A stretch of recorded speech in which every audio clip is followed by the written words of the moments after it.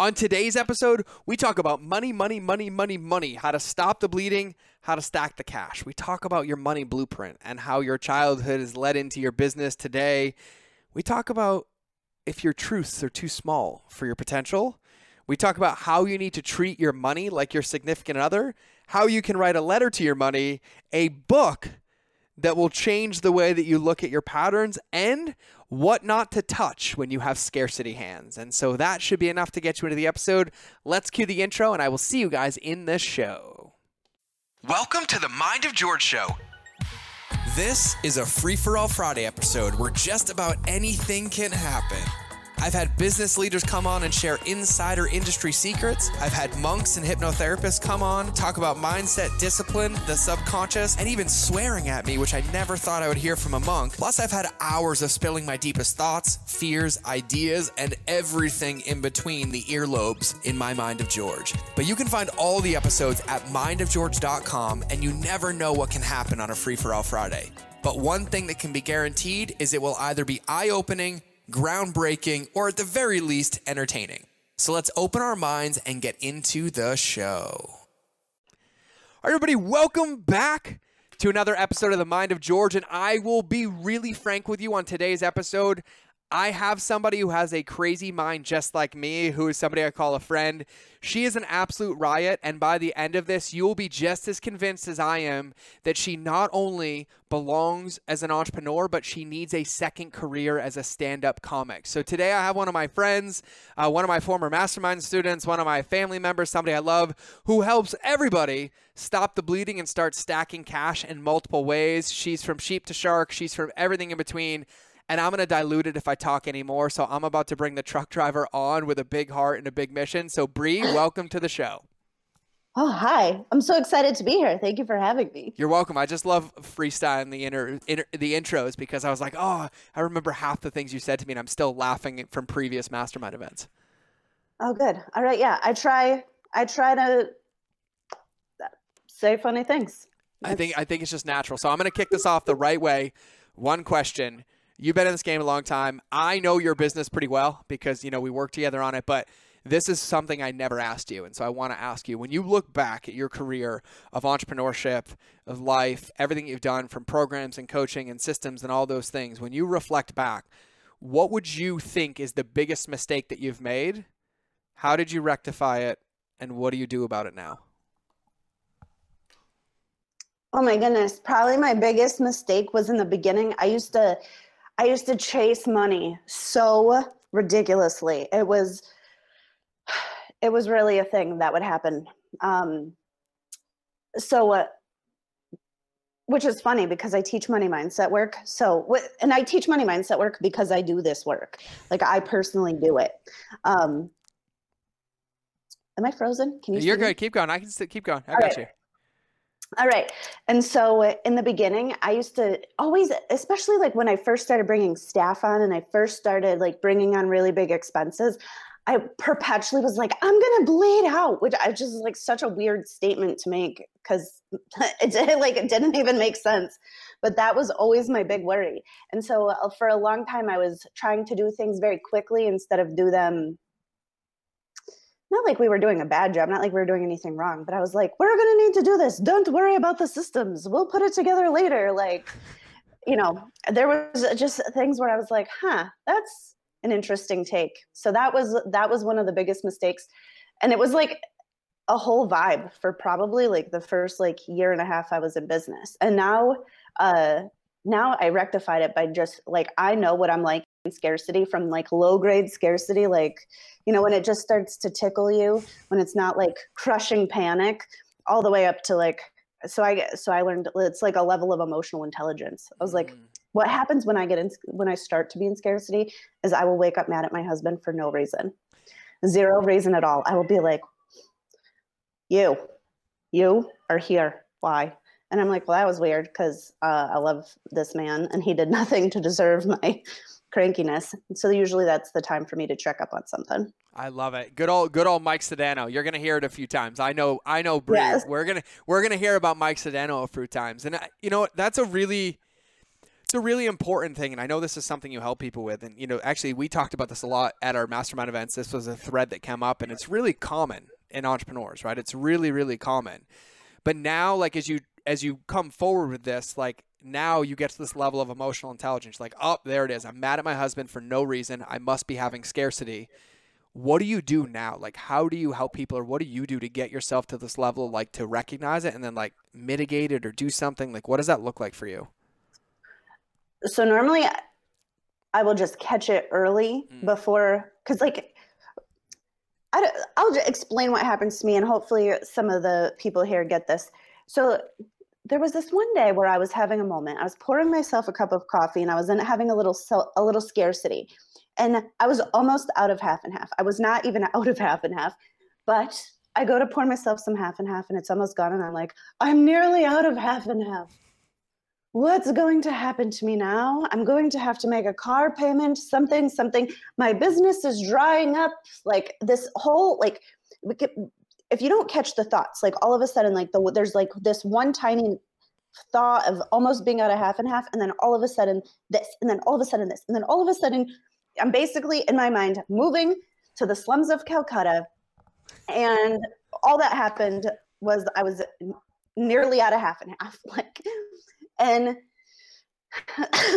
so what I do is I catch it. I'll Mm. catch it early, and I'll start to figure out, all right, well, that's interesting. Okay, I am feeling a little scarcity, and I'll just have like a reality check for myself. At this point in my business, really, like I have plenty of clients that, I mean, cash flow is pretty solid. So there's generally going to be some like underlying worry, like, Mm. and it will, like if I go looking for it, it'll be like, oh, I probably should call my tax accountant to see if the thing that I wanted to do was legal or not legal, and actually get some guidance on that before the tax bill comes, you I, know? I love it. No, I think it's, for me, like, and I talk about myself on the show all the time. Like, it's one of those things where it's like, oh, I sent an email and it didn't convert as well as I thought it should. And then I'm like, I'm going to be homeless, bankrupt, and my assets seized somehow like 17 minutes later. Yeah, of course. That's probably exactly Yeah. what's Like, going to happen. yeah, totally. And I convinced myself of these things, and I had. It took a long time to get there.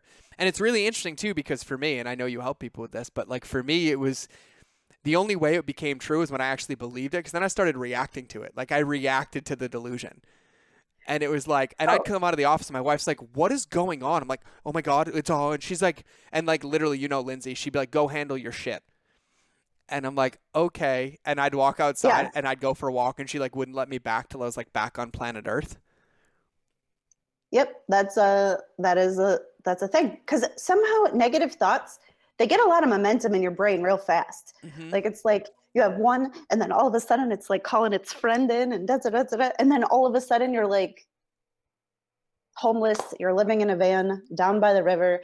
But the truth is, you are going to have to get half and half before tomorrow, and it's $3, and you already in fact have $3 in your wallet. Like everything is going to be okay. Yeah, yeah. So I'm assuming that this is something that comes up, all right? Like you have a lot of clients. Like I know the amount of people that you've helped with this. Like when you think about this, like scarcity is something that, is riddled through this. And I think it's really imperative because you talk about getting this awareness of it, right? Like getting this EQ around it. But I think Mm. the first part of it is like recognizing its scarcity, like recognizing what's coming up. So when you have clients come to you, I know you literally have to break check them and be like, listen, it's like, all right, let me hold you and smack you around a bit. It is not that bad. Like, what do you think are some of like the biggest mistakes that like entrepreneurs make when it comes to this stuff and cash flow and scarcity? You know what I think it is they're reacting to their feelings instead of reacting to the actual situation. Like Mm. that's what it really comes down to. So it's so funny. This week, I was talking to someone who's actually she did not sign up to be my client, and I was like a little disappointed because I was like, dude, I see so very clearly the potential in the situation for you to do wonderful, wonderful things, but like you're in your own way quite a bit. And she's like, you're totally right. Da, da, da. She's like, my husband says the same thing. Like when I talked to him about hiring you, he was on, but I'm scared. And I was like, all right.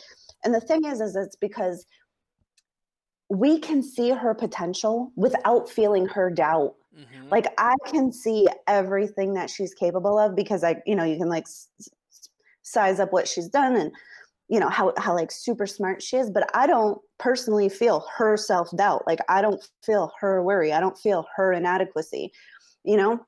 Like, and so it's when we like reacting to our feelings instead of the exact situation. Like if I was reacting to my half and half situation, like, I should put this on the grocery list. Like that's it. Or like, oh, my email didn't convert. I should reread it and maybe move my call to action from the bottom to the top. Like Or maybe make sure the it's link wasn't broken. uh was that it? The Yeah. link was It was yeah. the wrong link.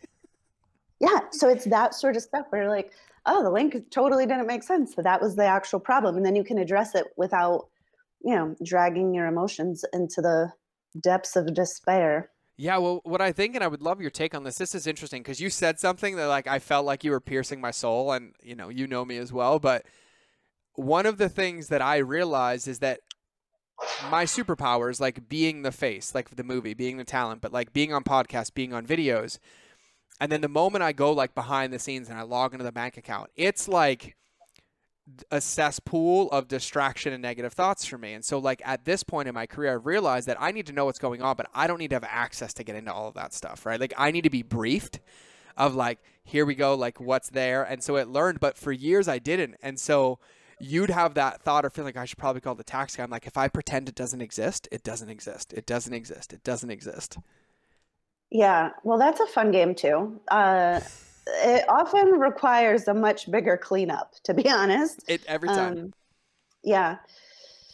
Yeah. No, it's a super real thing. And I think it's really important too in business to know your strengths and also like know the stuff that you're not really good at and Mm-hmm. check yourself and get the support where you need it.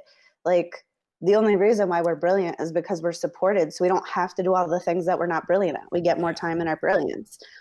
So, you're fortunate. I think you told me your wife handles all of your stuff Mm-hmm. like I don't even have logins. meticulously. I don't even have logins. No. Yeah. So Yeah, it's great. No, that I get that told works. what to do. I'm like a child, and she's like, "This is how much money I need you to make, and then this is what you're allowed to buy and not buy if you want to have this in 10 years." And I was like, "Yes, ma'am." And Oh, that works. it's better that way because like my second home that we're getting ready to rent looks like a Pottery Barn magazine, and if I had any clue like what it costs to furnish that thing, like I'd probably move myself to the street preemptively, right? Because I would convince myself that it was real. Yeah. But yeah, it's just it's a really what's funny is like Yeah. sorry, go ahead. No, go ahead. I was listening. Oh yeah, no, I feel it's like there's a tiny delay. just a little bit. We'll get the internet to fix itself. But like this is I was really excited to have you on because this is a conversation that like in my entrepreneurial journey, very similar to you talking about like the mistakes that you made.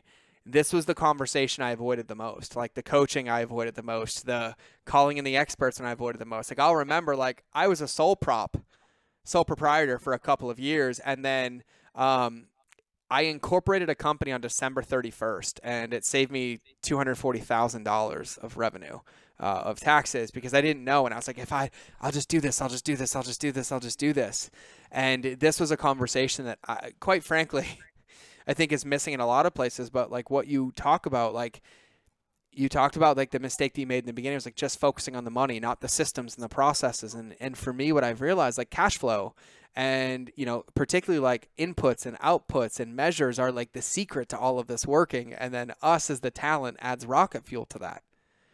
Yeah, it really does. But having that stuff in place also makes you feel so much more secure, Yeah. like just better. So recently, so I will just confess to this. So there was like one year I paid my taxes like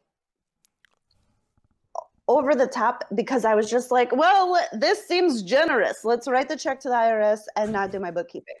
And so over like the last year, I got all my books squeaky clean. Everything's up to date. All my systems are in place. Like I know when like annual reports are due, and I know what like 941s are, and all this stuff. And I just feel so much more in control, which is yeah. Because for a long time I was like, all right, well, we'll figure that out when I'm making $1 zillion. was like, I'm probably going to need to know the answer to that come quarterlies, you know? Yeah, you're gonna need to know the answer to make $1 zillion, right? That's the big Yes. secret that I learned. Yeah.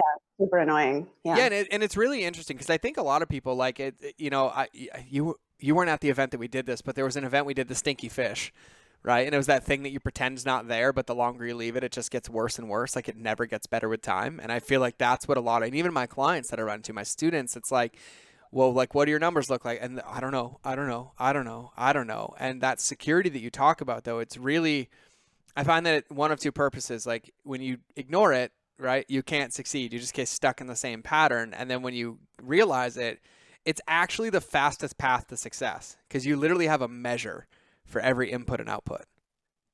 Yeah. Yeah. And especially when you're tracking your money, you know where to allocate resources. Mm-hmm. There's a book you've recommended probably on this podcast before, Clockwork, Clockwork by right? Mike. Yep. Yeah. And so I read the book and I was doing this stuff and I was like, holy crap, there's like all nearly probably like 70 or 80% of our resources were going into sales, but there was not really enough like attention going to attraction. And I was like, wow, that actually seems like that's the problem there. And you start to look at it like, oh, all right. No, now I know what to do. Now I know where to reallocate some of this time, energy, and money. Yeah. And so now, like when you help people, right? So people come in, right? I don't have cash flow. And one of my favorite ones is you're like, no, you have it. Like it's just in the wrong places. It's the wrong allocation, right?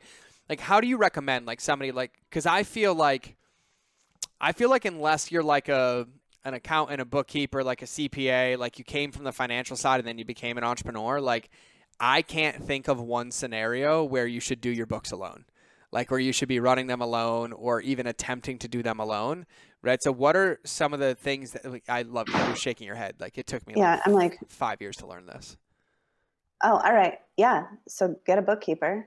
Get a bookkeeper, and then really like if you pay your accountant to do like a tax planning session in the beginning of the year, so that way you kind of know, like if you project out what's going to happen, and you're like, all right, well if this happens, such and such, because trying to recreate that sort of stuff at that year's end, mm, it makes you wish for certain death, I think. Like you're like, if a bear would just come and eat me, this would be so much better. Oh yeah, like the amount of times where I'm like, "Oh, January is coming. Nope, it's not coming. It's not coming. Time is standing still. It's not coming. It's not coming." And I don't do that anymore, but it was something that was very real for me. Even like when I was having massive amounts of success, like on paper and to the world, like the back end of it was not a happy place to be. Like it was not a good place to be. And so, like, you have people come to you, right? You have people do this, you create systems, you help it all. But, like, what are some of the biggest mistakes that you see entrepreneurs make when it comes to, like, their systems and cash flow and money? Like, so we can bring some awareness to this because I feel like you're about to call me out across the board. Probably the biggest mistake that people make is doing activities that are beneath their pay grade. Mm-hmm. That's by far one of, like in the entrepreneurial space, I call it time potency. So it's like if so let's just say if I'm billable at my full rate, like when I'm making the most money for the company, I'm billable at let's say $3,000 an hour. Well, if I was to be doing my own books, that's leaving like, I don't know, $2,950 an hour on the table. Mm-hmm. And so a lot of times when entrepreneurs start to feel nervous about money or they start to feel nervous about other things, they start taking on more and more work that's not really their job. But in doing that, they use like their most precious resource, like their mental energy, in the wrong places. And so like figuring out how to work the tags in your convert kit ends up getting the lion's share of your attention instead of, making the calls that are going to make the money. Because it's like those menial tasks, if they're really important to be done properly for things to roll, like to Mm-hmm. be smooth. So I would say that's one of the biggest like holdbacks in a money standpoint, uh, from like in the entrepreneurial space. Yeah, no, that's definitely big. I call them MWAs, minimum wage activities, Yeah. right? I remember we talked about this and jammed about this. And so, yeah, and I'm gonna play devil's advocate because this is what comes up for me, and I actually would love your take on this, right? And then I used to be that guy, and I'm like, yeah, but I don't have the money to hire it out. Yeah. So if you were my client, I'm usually just suggest getting like just enough money to make, depending on the type of position you're hiring for, you just generally need to give people a little bit of a runway. Hmm. So if it was tasks that is going to free up your time, then I would say just get the first 2 weeks, just get the first payroll set up. But generally, you'll get 2 weeks of work before you have to make your payroll. Um, and even then there's usually another week set up. So it's like, get your first little bit set up so that way you get your time back. Hmm. And then fly, baby, like do the Yeah. thing, like make it happen. And then there's some other positions, like if you're going to do a sales position or something, sometimes the runway needs to be a little bit longer because you don't want to hire somebody under like the extreme pressure of like, you need to make money or we're all going to die. Yeah. Bears are coming to eat us. Like nobody wants to work like that. Well, yeah, and I'm gonna pull that because I think that's a really important distinction, and like I think when thinking about this, like I lived in that belief, right? Like I was like, okay, I'm like I need to hire somebody, but I can't afford it, right? But in actually that thought process is why I couldn't afford it because if I hired somebody for that and just paid for that one thing to be done, which actually I had the money for, it would free up my time to then generate the revenue. So it was a lack of clarity as well. But I think one important thing that I I'm still learning this one that every dollar that comes in isn't my personal dollar. It has to be reinvested into the business and reinvesting it into like assets or, other income generating activities or employees or processes or systems is what creates it down the line. Actually, that's a huge shift and it makes decision making a lot easier because when you look at money as yours, it's got a lot of emotional attachment to it. What's Hmm. so funny is like if I was to look at your numbers and give you suggestions on something to do, I'm going to look at those numbers and with absolute clarity and certainty, I'm going to give you advice. You're not going to be doubting whether or not I think I know what I'm doing. I'm going to be like, here's the way that this needs to happen in this order. We're going to get this result. This is how this is going to pan out. Cool. You're going to be like, best day ever. But the other day, this is I called Eric Nehem, a friend Yeah. of ours, to be like, Eric, I'm looking at a whole bunch of numbers and I literally cannot figure out which way to look at it. Like if I look at it this way, it looks like this. If I look at it this way, it looks like that. And I just help me understand how to look at these numbers. But it wasn't because I'm not smart enough to understand the numbers. It's because those numbers had a lot of emotional attachment for me as to like, did this succeed or did this fail? Looking like or am I looking at this like this didn't work right? So part of me is like looking for the mistakes and what could we do better? And the other part of me is like, yes, yes, yes. And it gets that internal conflict makes decision making with your own money so much harder. So if you start to look at your business money like business money and not like personal money, it takes some of that emotional charge off of it. And then you can be a better steward of your own dollars. Yeah, no, that's a really good one. Actually, one of the biggest breakthroughs that I had this year was actually putting me on pre-made payroll, like giving me like outside of like just a strategy, but like I get paid bi-weekly now out of the company, Me too. like through Gusto and everything else. And it's funny, I get the email, it's like, oh, I'm getting paid. And then it's funny because it creates this really healthy relationship with me of like what's in the business is done to be utilized in the business, to reinvest into the business and to do it. And I'd say like I have 80% clarity right now because like I mean I obviously I have a team around me that handles all of this stuff like Lindsay, my bookkeeper, my CPA, my strategist, all that stuff. But I think the big thing it's a practice, right? And I think for me like I had 33 years of bad money habits instilled in me because I had this broken childhood of poverty and I'm the only person that ever made money and I'm the only millionaire in my family and all this other stuff. And so without ever really like I decided one day I didn't want to do it anymore, but it doesn't just shift like that. It had to be like consistent practice and intention. And like I got yelled at the other day for commingling funds. And I was like, but why can't my morning coffee every day be a business expense? And it was an accident. I kept using the wrong card. And then my CPA is like, that's going to pierce the corporate veil. And I'm like, okay, I'm sorry. I got it. But I think All it's right. Yeah. yeah. Well, yeah, there's some stuff there, and like of course we can make adjustments on the back, but it's really interesting for me. Like money doesn't come firsthand to me. Like I wasn't taught how to manage it. I wasn't taught how to do it. And so I've struggled a lot. Like I've struggled a lot with it not being personal or looking at like my success as a husband or a father was based on how much money was in the account or, but then at the same time I was like, tax bills here. I don't want that much money anymore. Can we not like, and all this emotional crap, that came with it. Yeah. And I will say, and I'm just going to say this for me, and I'd love your thoughts on it. Like the biggest thing for me has actually been just choosing to pursue a small part of it every day.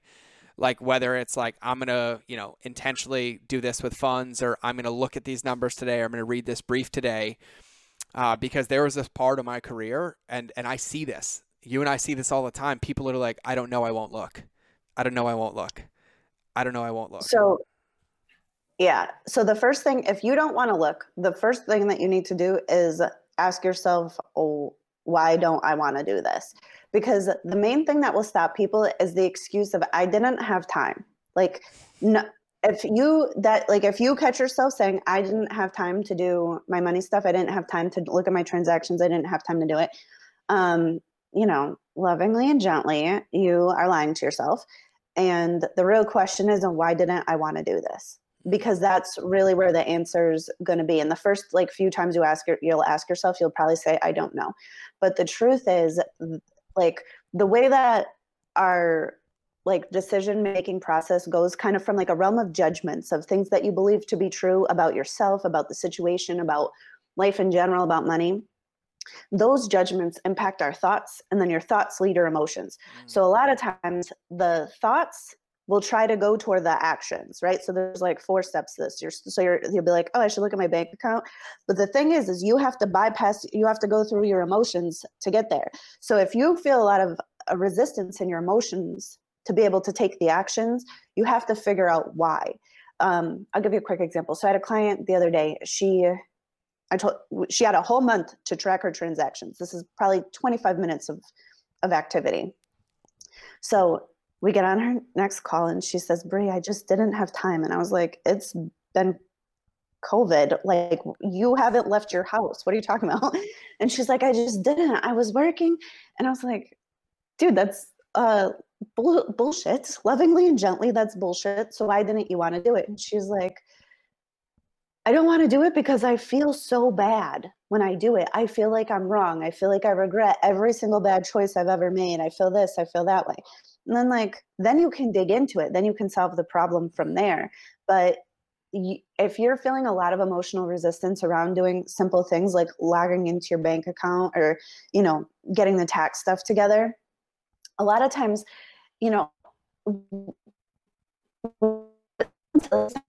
don't matter we're taking. So if you said to yourself, I'm bad at money for 33 years, and now you're going to do this thing that would make you good with money, you're going against your own programming of your identity, and it will cause a lot of emotional resistance.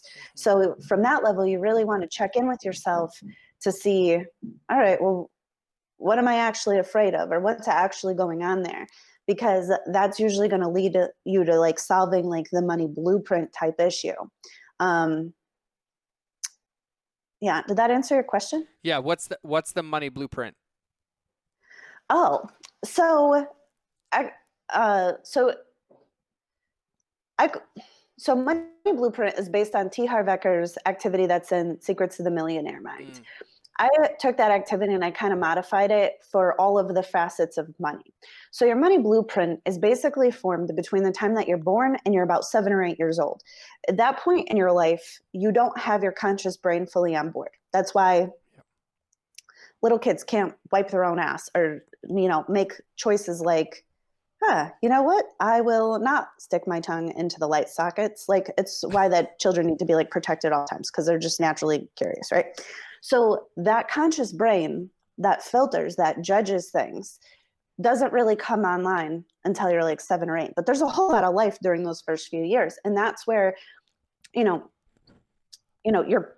parents, your family, all of that experience was just basically teaching you how to be a human, how humanity works. Money gets incorporated into most decisions that happen every day. So you want to think about, so money blueprint is basically you start to like you start to like, it's a writing activity. And you start to look at like, well, what did I hear about earning money, for example? What did I see my parents do to earn money? What was the modeling? Like, what were my examples? Do I have any personal experiences about earning money that forever changed the way that I look at earning money?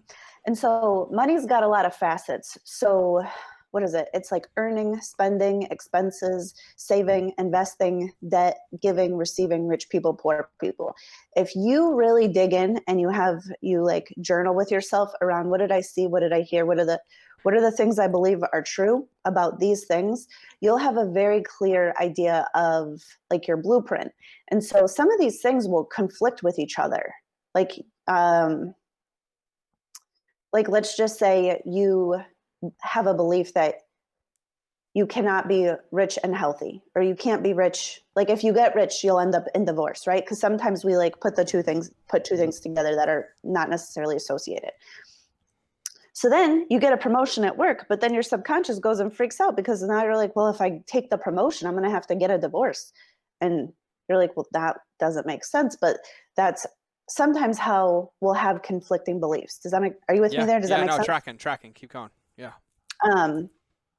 So a money belief system, like identifying your money belief system, is super important for clarity around like where are the jam ups? Because if we have, the way that I kind of describe it to my clients is the realm of judgments in your brain is basically things that at some point in time you believed were true.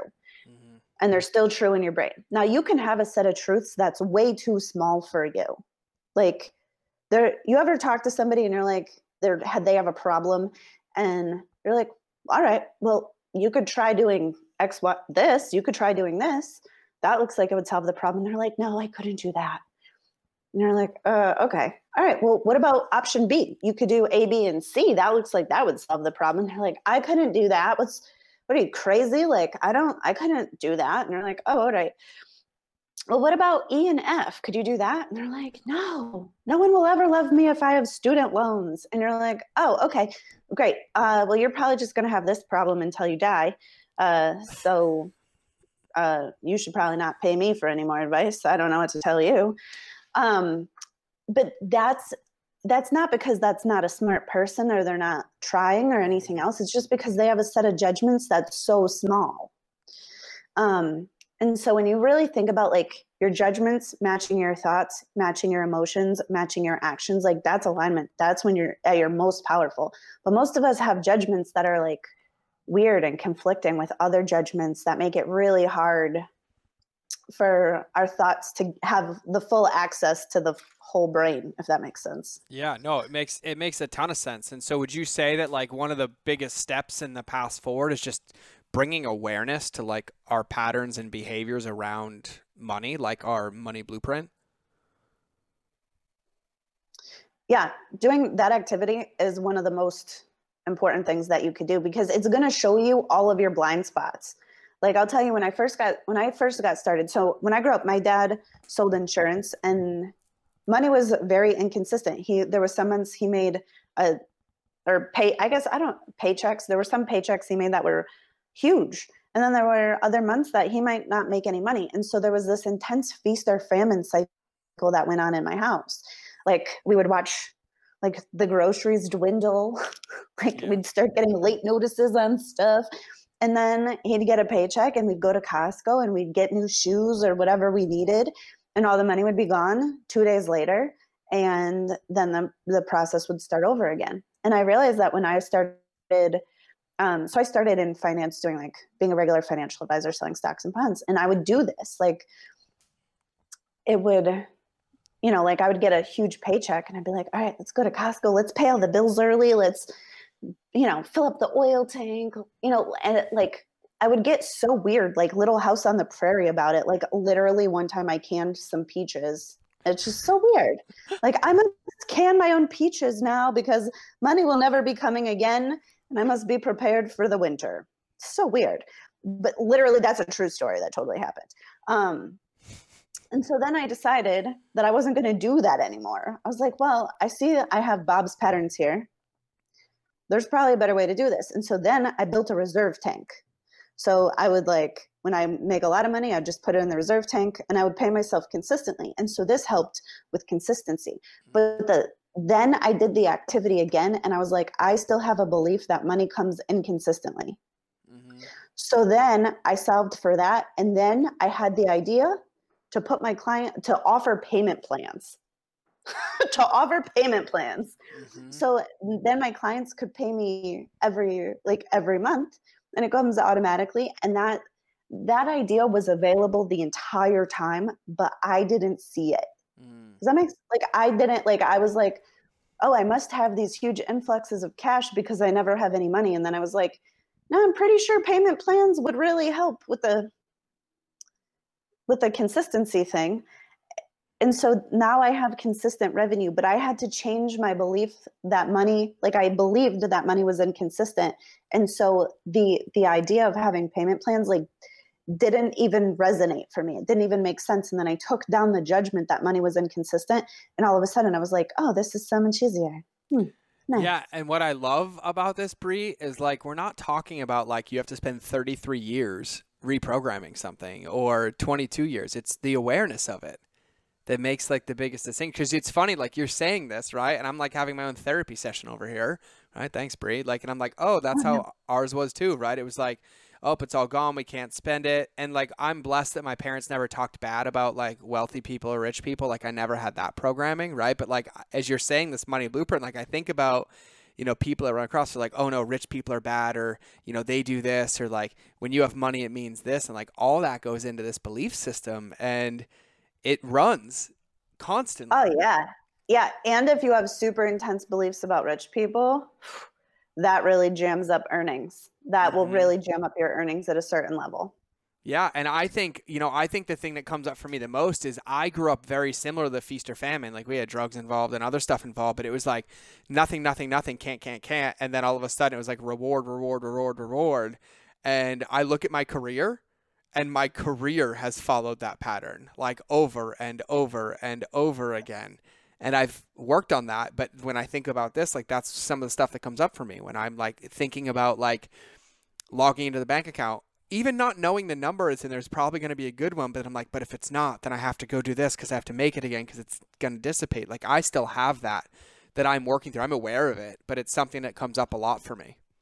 Yeah, and what's funny is that men, I do it a little bit too. I like attach my own identity to the money in some ways, and it's super unhelpful for decision making, and it's kind of unhealthy too. It will drive you to the point of craziness because money is one of those things like fitness. Like you could always do one more push up. Yeah. Like you could always have one more dollar. Like you could always be a little bit better. There's always room for improvement. And so if you're not, so yeah, if you have the more access to bigger and bigger thoughts and desires you have on top of it, so it's really easy to never feel satisfied with money. It's a fun game we play. Yeah. So when you think about that, like that thought and that process of like, you can always have one more push up or you can always do it, there's always a way to improve. And this like moving of the finish line, like how do you go about getting to a point of awareness where you're satisfied with money? You have to learn to be satisfied. Like literally, generally, I'll start with the clients, like literally learning how to be satisfied with food.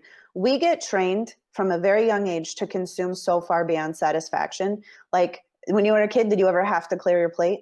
Oh yeah. Oh Yeah. yeah. All right. So like you were full and they were like, we don't want to waste that. So instead of it going to waste in the trash can, it will go to waste on your human body. Right? It doesn't even make sense. But like buy one, get one, buy one in every color, like more, bigger French fries, bigger sodas, bigger everything. So for a lot of my clients, it's like a practice, an awareness to become satisfied, like to know when you're satisfied and to actually like conjure and accept the feeling of satisfaction into your day. Does that make sense? It's like, oh, it's 12 p.m. I'm going to feel satisfied with my accomplishments for a few minutes. You have to like put it in your calendar. It does make sense. And it's funny you said that. I was like, yeah, I had to clear my plate, and then I was told how we couldn't waste it because we didn't have the money to get it. Yeah. Yeah. Or I used to get like guilted. Like they'd be like, there's starving children in other places. And I'm like, well, I guess could we send this to them? It never made sense. Like none of it ever made sense. But so being this also like unattaching your own identity. I mean, like you want your identity to be separate from the money in your bank account. Hmm. Ideally, like you really do. Like they're not connected. Like your worth as a human is immeasurable and priceless at the exact same time. The worth for the time and service that you provide is dictated by the marketplace, and they should really not be intertwined at all. Like when people are like, charge your worth, I'm like, that is atrocious. Like you're not going to earn what you're worth. You're going to earn what the market will pay for the time, service, the Results. thing that Yeah. get you do. Like, but that's very different than what you are personally worth. Hmm. Yeah. I think so. I'm aware of that. Very aware of that. I mean, like what I've done and what it's here, and it's this whole thing, like the thread of all of this that I keep hearing is like just this awareness of it, right? Because I've fallen into that trap where I've hit a new level, right? Like first company they hit 1 million, then the next company hits 10 million. Like these are my companies, but then at each level it comes again. Because then I'm like, wait, why did I even care that it went from 8 to 9 or 9 to 10? And that new label requires a new level of awareness to be like, oh, there it is, like sneaking in again and sneaking in. And I feel like it's just a sneaky little bastard. Like just Oh yeah. Oh, money mindset too is one of those things that every time you improve your situation, you have to do it again. Like every time stuff gets better, you have to do it again because your mind loves what's familiar. And so the subconscious part of your brain doesn't know better or worse. It's just familiar or dangerous. So even if your zone of familiarity sucks the worst, it is absolute disaster. That's still going to be like your go-to, what your brain loves. And so the further you move, like every time you do better, those old it's not going to be the same things. It's going to be different things, but similar. Like it won't be the exact same. Like you're like, oh, I cleaned that up. But then it will all of a sudden be like, all right, so there's a slightly different version of that thing that I already cleaned up that's happening. yeah, I say it just likes to change wrapping paper, but the present's always the same. Yeah. Yeah. Yeah. Similar. Yep. You're, Yeah, that's a so good way to put it. I yeah, like it. yeah, so yeah, we can play with it. We can play with it. So when you think about that though, like when you think about retraining your money mindset, like what does that look like? Like how do you go about that? So a lot of times it's looking back at where the stories came from and then retelling them with a different meaning. So for my clients, a lot of times we have to bring, I call it like eyes of compassion, and you have to bring a lot of forgiveness to the table. So when we're talking about compassion, a lot of times you just have to see the situation and with a lot of compassion for the other people in the story. Um, so like, do I think that my dad was going to Costco and taking his entire paycheck to screw up my money mindset and have me live in a kind of state of fear about money? No, of course not. He was doing his best. He was a single dad. He had 3 kids. He was probably behind. Like he was literally doing his best with what he was working with at the time. And then that's like a relatively easy story to forgive because there's no real like personal damage done. There was no like victim, you know, no nothing especially terrible there in that type of situation. But you have to go back and kind of look at the situation and be like, all right, well, do I think that they had the tools to solve this problem or they personally developed? Was there unresolved trauma that's like coming out in the way that they handled this? Okay, maybe. All right. So then you start to see like why, like what makes somebody tick, like what made them make these kind of choices. And a lot of times once you like really understand that, you can bring a lot more compassion because sometimes we like kind of hold these energetic grudges against situations, people, like the whole thing. And so when I talk about forgiveness, it's not so much like a condonation. And sometimes people even think forgiveness like I'd have to call you to forgive you. We'd have to talk about it. I have to let you back in my life in some way, shape, or form. But forgiveness is really just like an energetic letting go of. Mm-hmm. Like it just means that like you basically want to look at those situations with the compassion, and then you flip them to make sure that the present inside the wrapping paper, you take it for what it's worth. Mm-hmm. And so what's super wild is that the more people I talk to, the more I realize that people's like really big gifts don't often come in like the shiny, gorgeous wrapping paper and moments full of joy and love and gratitude. Like you get your courage when you had the shit scared out of you. Like Mm-hmm. you get your power when you decide you're not a victim anymore. Like you change, like that's really the most important thing, is you have to see what you got out of the situation, because then you've turned shit into gold. And then the same thing happens in your money, if that makes sense. So that's like a little deep, but No, I mean, no, I think it's perfectly there. And like, would you say too that like, I think for me, like I hear this a lot and I think it's really prevalent. Like you can get to a point where you've become aware of like your money mindset or your money blueprint from your childhood and forgive it. But then when you're in this world of entrepreneurship, like you might have a business partner mess you over. You might have a business get shut down. You might have to close one and reopen one. And then it kind of, it creates like an entry point back into that money blueprint. And you go ahead. yeah. So patterns are especially tricky because when you're the one living them, they're very difficult to see. Mm-hmm. For patterns, you're almost always going to need some help. You're going to need a practitioner of some sort, because so for example, I'll be like, all right, like I'll be fishing around with a client. I'll be asking a lot of questions. I'm like, and so I start to see the pattern, and they'll be like, well, this was different because this was a boyfriend and this was my dad, or this was different because I lost this job because my boss was this, or I did this or whatever. And it's like the pattern is the same, but the circumstances are different. And so when I'm looking at patterns, I basically want to, like, when I'm working with my clients, I will start to imagine like an energetic thread. Like, all right, so what happened? All right, so you did something that you thought was good. It was unreceived. That you felt a massive amount of resentment, and consequently, in some way, shape, or form, bring some aspect of your life to the ground. Great. Okay, so that's the pattern, and we see it. We see it in high school. We see it this other time. We see it with your ex-husband. Great. But the situation will be different. So pattern work is a little trickier.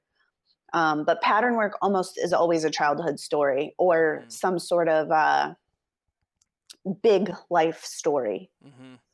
Yeah, no, I agree. Like I talk about this a lot and it's something I've worked on. Like, it's like I've had broke up with business partnerships and like, oh, but I picked you because of a childhood wound.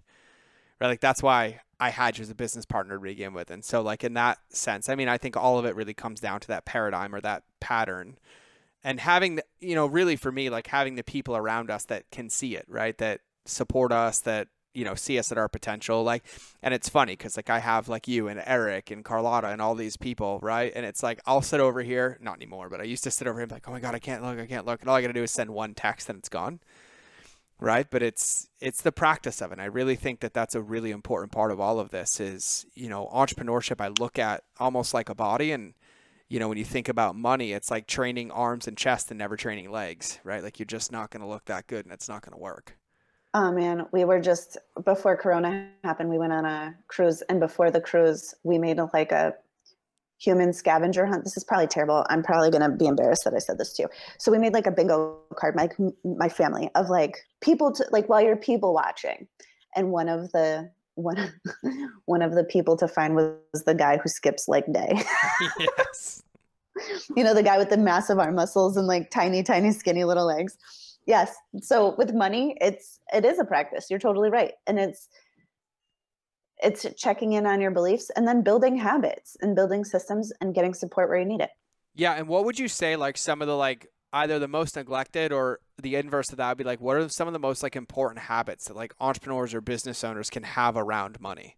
Because that we didn't come from the financial advisory space, right? This is a different world for some of us. All right. So one of the most important things you probably want to do is look your money pretty regularly. Like you want to check in with it. And depending on the size of your organization and who's managing money, you want to check in with your reports. You want to, if you're a sole proprietor, you're not there yet in terms of systems. You want to check in with your bank accounts because it gives you a lot more clarity in making decisions. That's really one of the main key things.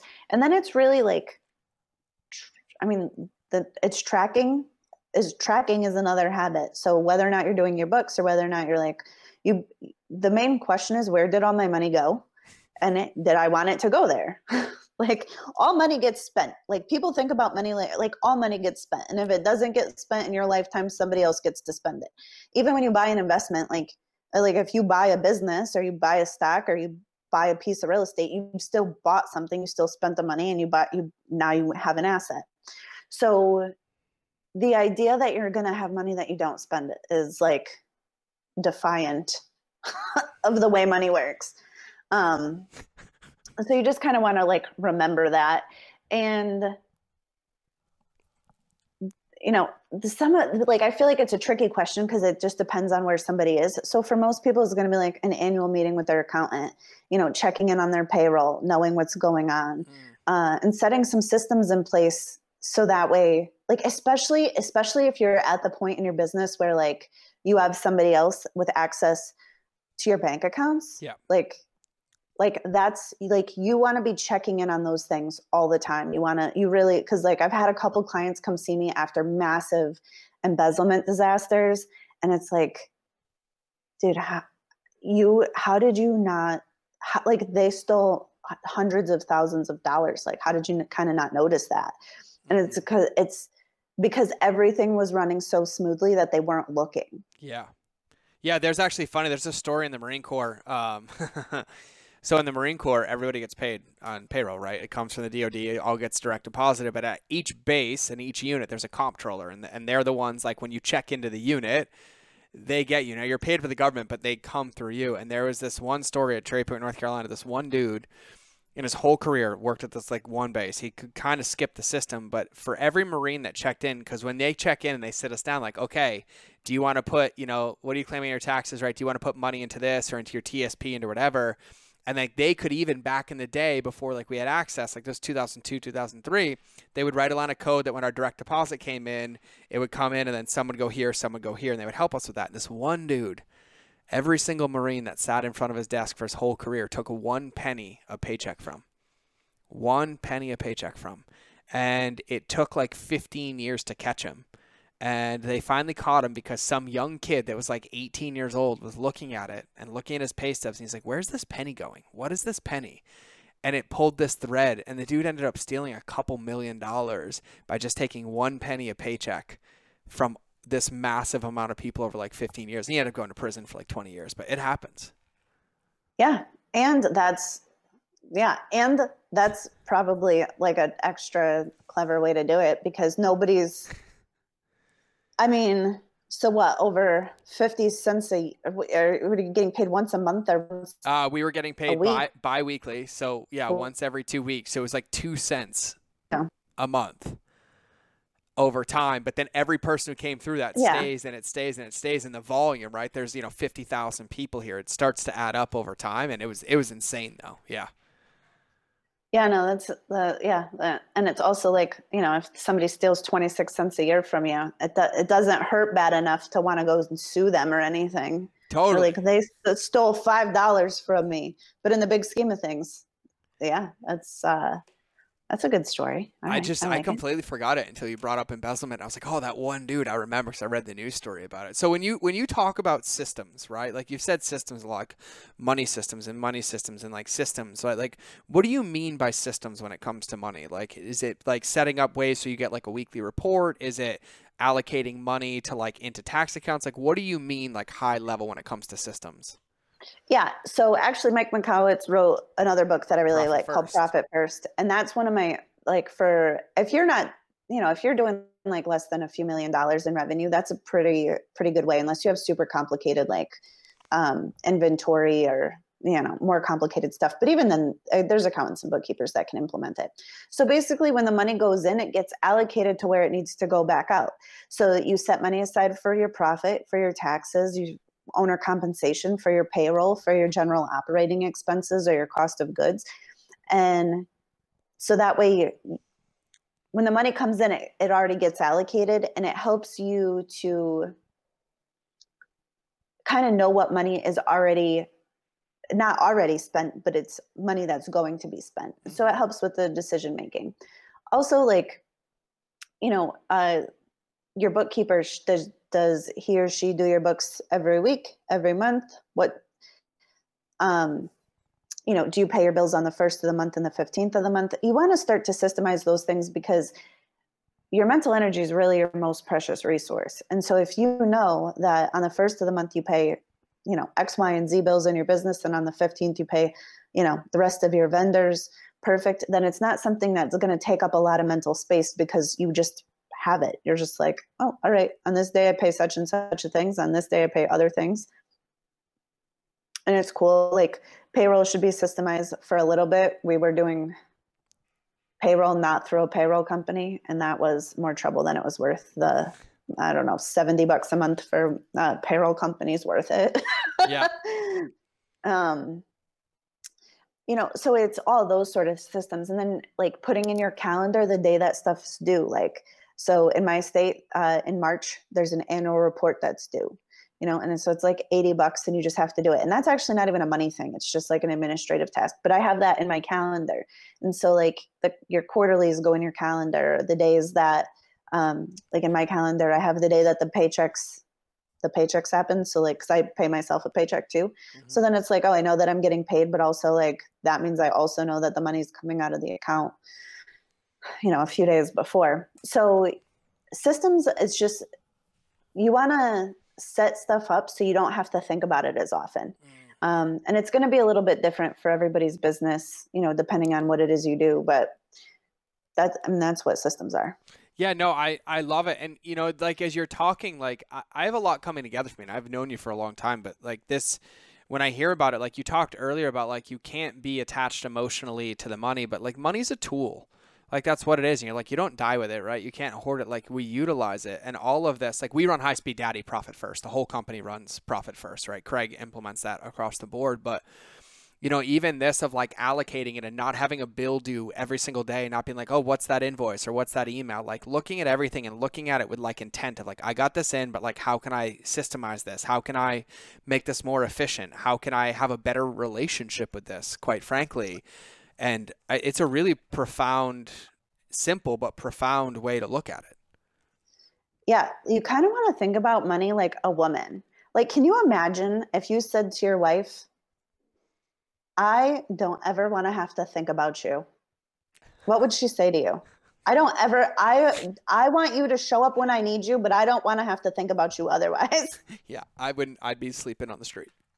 Yes. But this is like often like one of the number one, like, fucked up money goals. People be like, I don't want to have to think about money. And I'm like, well, that means you will not ever have any money. Money wants to be taken care of. It wants to go where it's going to be, where it can grow, where it's going to be used. One of the things too about money is, like, there's, like, the masculine energy of money, which is, like, provider, protector money. So, like, have you ever know the vibe of, like, all right, I need to make this much money this month to make sure everything gets covered. Yes. Do have you ever had that talk with yourself? Yes. Great. All right. That's a very masculine energy of money. It's like, all right, this is what I need. Okay, cool. And then there's this more feminine energy of money, and it's like the realm of, like, desires. Like, I'm not going to get to do it this year because of the travel restrictions or whatever, but I put on my to-do list, I want to take my entire team I want to rent a house on Lake Cuomo, and I want to take my entire Sheep to Shark team and rent the house for, like, a few weeks. And I'm talking, like, a massive, massive house with extra kitchens and that sort of thing. So that way we could all be together, but not, like, be sharing bathrooms and shit. And this, I priced it out. It's probably like a $75,000 vacation. This is wild for me. This is over the top. I do not make that kind of money currently. But it's fun to want, and there's no need attached to it. So like to want something you don't need is such a fun feeling. Mm-hmm. And that sort of money, like feelings about money really drives growth because your desires are always going to push you to the edges of your potential. Yeah. Right. And so if in your relationship with money, the thing is like you have to take care of that masculine energy stuff first, because if you have what you desire before you have what you need, you will feel intensely unsafe, Mm-hmm. like so unsafe. So there's like priorities of what needs, obviously you take care of what you need before you take care of what you want, but also like one of the sweetest little limiting beliefs about money that a lot of people have is that you have to need something to be able to buy it. Because when we're a kid, I mean, what's the number one reason why you're not getting what you want? You don't need that, right? And so a lot of people really miss out on like the really nice feeling about wanting something that you don't need. Mm. Yeah, that one's deep. Yeah, and I'm actually like I'll full disclose this. Like I'm going through a process now where like my needs were all met. I was into my wants, and then the world got flipped upside down. I lost a couple companies, lost a couple $100,000 a month in revenue, and then had to rebuild again. And I'm happy. Like I launched a podcast that's here, but when I'm looking at it now, there were things that I wanted that I had that were good for me, but then turned into liabilities. And I've been cleaning house and readjusting, and we're moving to Montana in 5 weeks, and Oh, exciting. yeah, we're moving to Whitefish, and I need nature and stuff. And I looked at it, and like full disclosure, I'm looking at my car, right? My car in the driveway. I'm like, that is 200 acres in Montana. And I was like, so do I want my car or do I want an asset? And I was like, hey, babe, let's get rid of the car. I'm like, I just want land. Let's go. And like looking at it like a tool, and things shift too. And like this is, imperative to what you talked about earlier. Like it was, things are great, everything was there, and then we lost a lot of companies and stuff, and it was like, okay, cool. Like then I did a reassessment of like what we have, like what's here, like what do I need versus what do I want. And it's funny, my wants are so basically gone now. Like I want more time with my family, I want more time with my friends, and so I got to give myself some credit. But I think it's a really powerful just way to think about it, like to get into that, to have these desires. But when you said like you have to give your needs first, that's something that it took me a long time to get to. I would prevent myself from giving to my needs by going to get my wants, which would then make my needs even greater, right? Because I just created liabilities. Yeah, and it also creates a feeling of deep unsafety, which Oh, may have been part of a past comfort zone. Yeah. oh yeah. Well, of course, because then I had something to prove. Look, I'm unsafe, right? Now I can work harder, and then like that cycle competes, and we're not doing that anymore. Yeah, but money doesn't like that. Like if people who spend their money on wants before needs, it is like really like if you can give it like a lady's face in your mind, like nobody likes that. Like that's not like you would take care of your house and everything before you go buy extra fancy stuff. So yeah, the money, I'm I dying on just the love it. inside right now, like this analogy of like treating money like my wife and giving it a face, and like everything you're saying, it is such a good metaphor. Like being in a relationship with it, not neglecting it, not pretending it's not there, like all of these things and it's simple, but it's really profound at the same time. Yeah, and then it's you. It, oh man, we do have ship and they're probably to address about it. Hmm. Yeah, like for this is like it always feels like a silly assignment when I do it, but sometimes I'll have my clients like write a letter to money and to see what kind of comes up. There can be a lot of like healing and shifting of those old beliefs. Like your subconscious mind works for you. It wants to do it, like your brain wants to serve you. It's what it does. So when you say this belief doesn't serve me anymore, I'm ready to have this belief instead.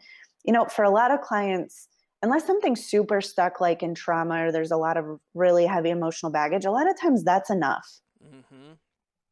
And what do you You do? know, You give them prompts? Like, what do you have people write in this letter to money? oh, just like write a letter to money and it's just like about what like say you're sorry for the fucked up things you did, and what do you want your relationship to be like going forward? I love it. Everybody listening, I want you to write letters to money, and I want you to tag Brie in them. Brie, actually, where's the best place for everybody to find you? I normally cover this earlier. All right. So probably the best place to find me is on my Sheep to Shark. Sheep to Shark with Brie Sodano is my Facebook page, and there's a ton of free content there. My team makes beautiful graphics. So if you wanted to know more about this, like literally, like I'm posting stuff right now. I have a free training on so it's the first module of my money mindset boot camp. And so decoding your money mindset, like all the activities that we talked about for your money blueprint, like you can go there and get all of it and it's all free. So And then that's probably what was the name of the Facebook page again? Sheep to Shark with Brie Sodano. Sheep to Shark with Brie Sodano. Okay, cool. And so now, are there any books that you're reading right now that you would recommend to anybody? Oh my goodness, I'm perpetually reading books. Let me think about it. For those of you listening, she's literally looking around her office. Yeah, because I literally there's Amazon isn't my house all the time. I read super fast. One of the best books that I could recommend is Existential Kink by Dr. Carolyn Elliott. Existential Kink. Existential Kink. Okay. The way that she explains patterns and situations that keep coming up in our lives is super different. She's hilarious. I listened on Audible. She's a very funny lady. She's for me, it made a lot of things click. Existential Kink. Okay, cool. So I got that one. That's your book. What's your favorite food? I like sandwiches. What kind of sandwich? Like, what would be your dream sandwich? All right. So this one time I went to New Orleans and I didn't have time to get one, but it's it's a sandwich with a muffalata on it. I think it's like Italian meats and olive paste or something. So that would be my dream sandwich, but I haven't had it yet, so I don't even know that I like it. Well, but that's it. I'm going to have to go to New Orleans to get it. You should make another dream vision about it. Plan a trip to New Orleans just to get this sandwich. Yeah, actually, I think this was advice that you gave me a while ago. This year, once the travel, I could travel a little bit more, but I'm going to start doing the cheese travels before I'm old, I guess. You have to. Yeah, no, it's happening. I'm going to go to Asheville. Actually, that's going to be one of my first goes. Beautiful. There's apparently a cheese extravaganza to be had in Asheville, North Carolina. Ooh, you have to see TJ and Megan. That's where TJ and Megan are too, yeah. And they'll give you the olive oil. They'll give you the olive oil for the cheese. Yeah, we're going to go. Yeah, hopefully they'll be around. We can go on a cheese adventure together. You guys are going to have to follow Brie to hear about these cheese adventures. We have context here. We had time together on where she should be spending her time, and cheese came up a lot, so. So silly. It's the silliest thing. Okay, so everybody listening, everybody's here. Everybody made it to this point. If you could leave everybody with one thing, a takeaway, a remembrance, something to put into practice, like leaving an imprint on them that they take forever from Brie Sodano, getting them from, bleeding money to stacking cash to going from sheep to shark, whatever it is that you want to do, anything that we talked about or anything that you think is important, what would you leave everybody with? I think the number one most important thing to be better with money is to grab yourself a page in your notebook and keep it somewhere where you very clearly write down the visceral and mental feelings of what you're like in scarcity levels 1 through 10. Because that panic feeling, scarcity, that is massively, massively taxing to your mental resources. And scarcity is really pervasive. So we'll get into your time, your money, your mental energy very, very quickly. And so if you are aware that you're in scarcity, you can mitigate the damage done. But you want to think about it you know how little kids get I call it jam hands, how they're sticky for you're how did you even get sticky? But when you're in scarcity and your hands are covered in scarcity, that is not the time to be touching everything in your life.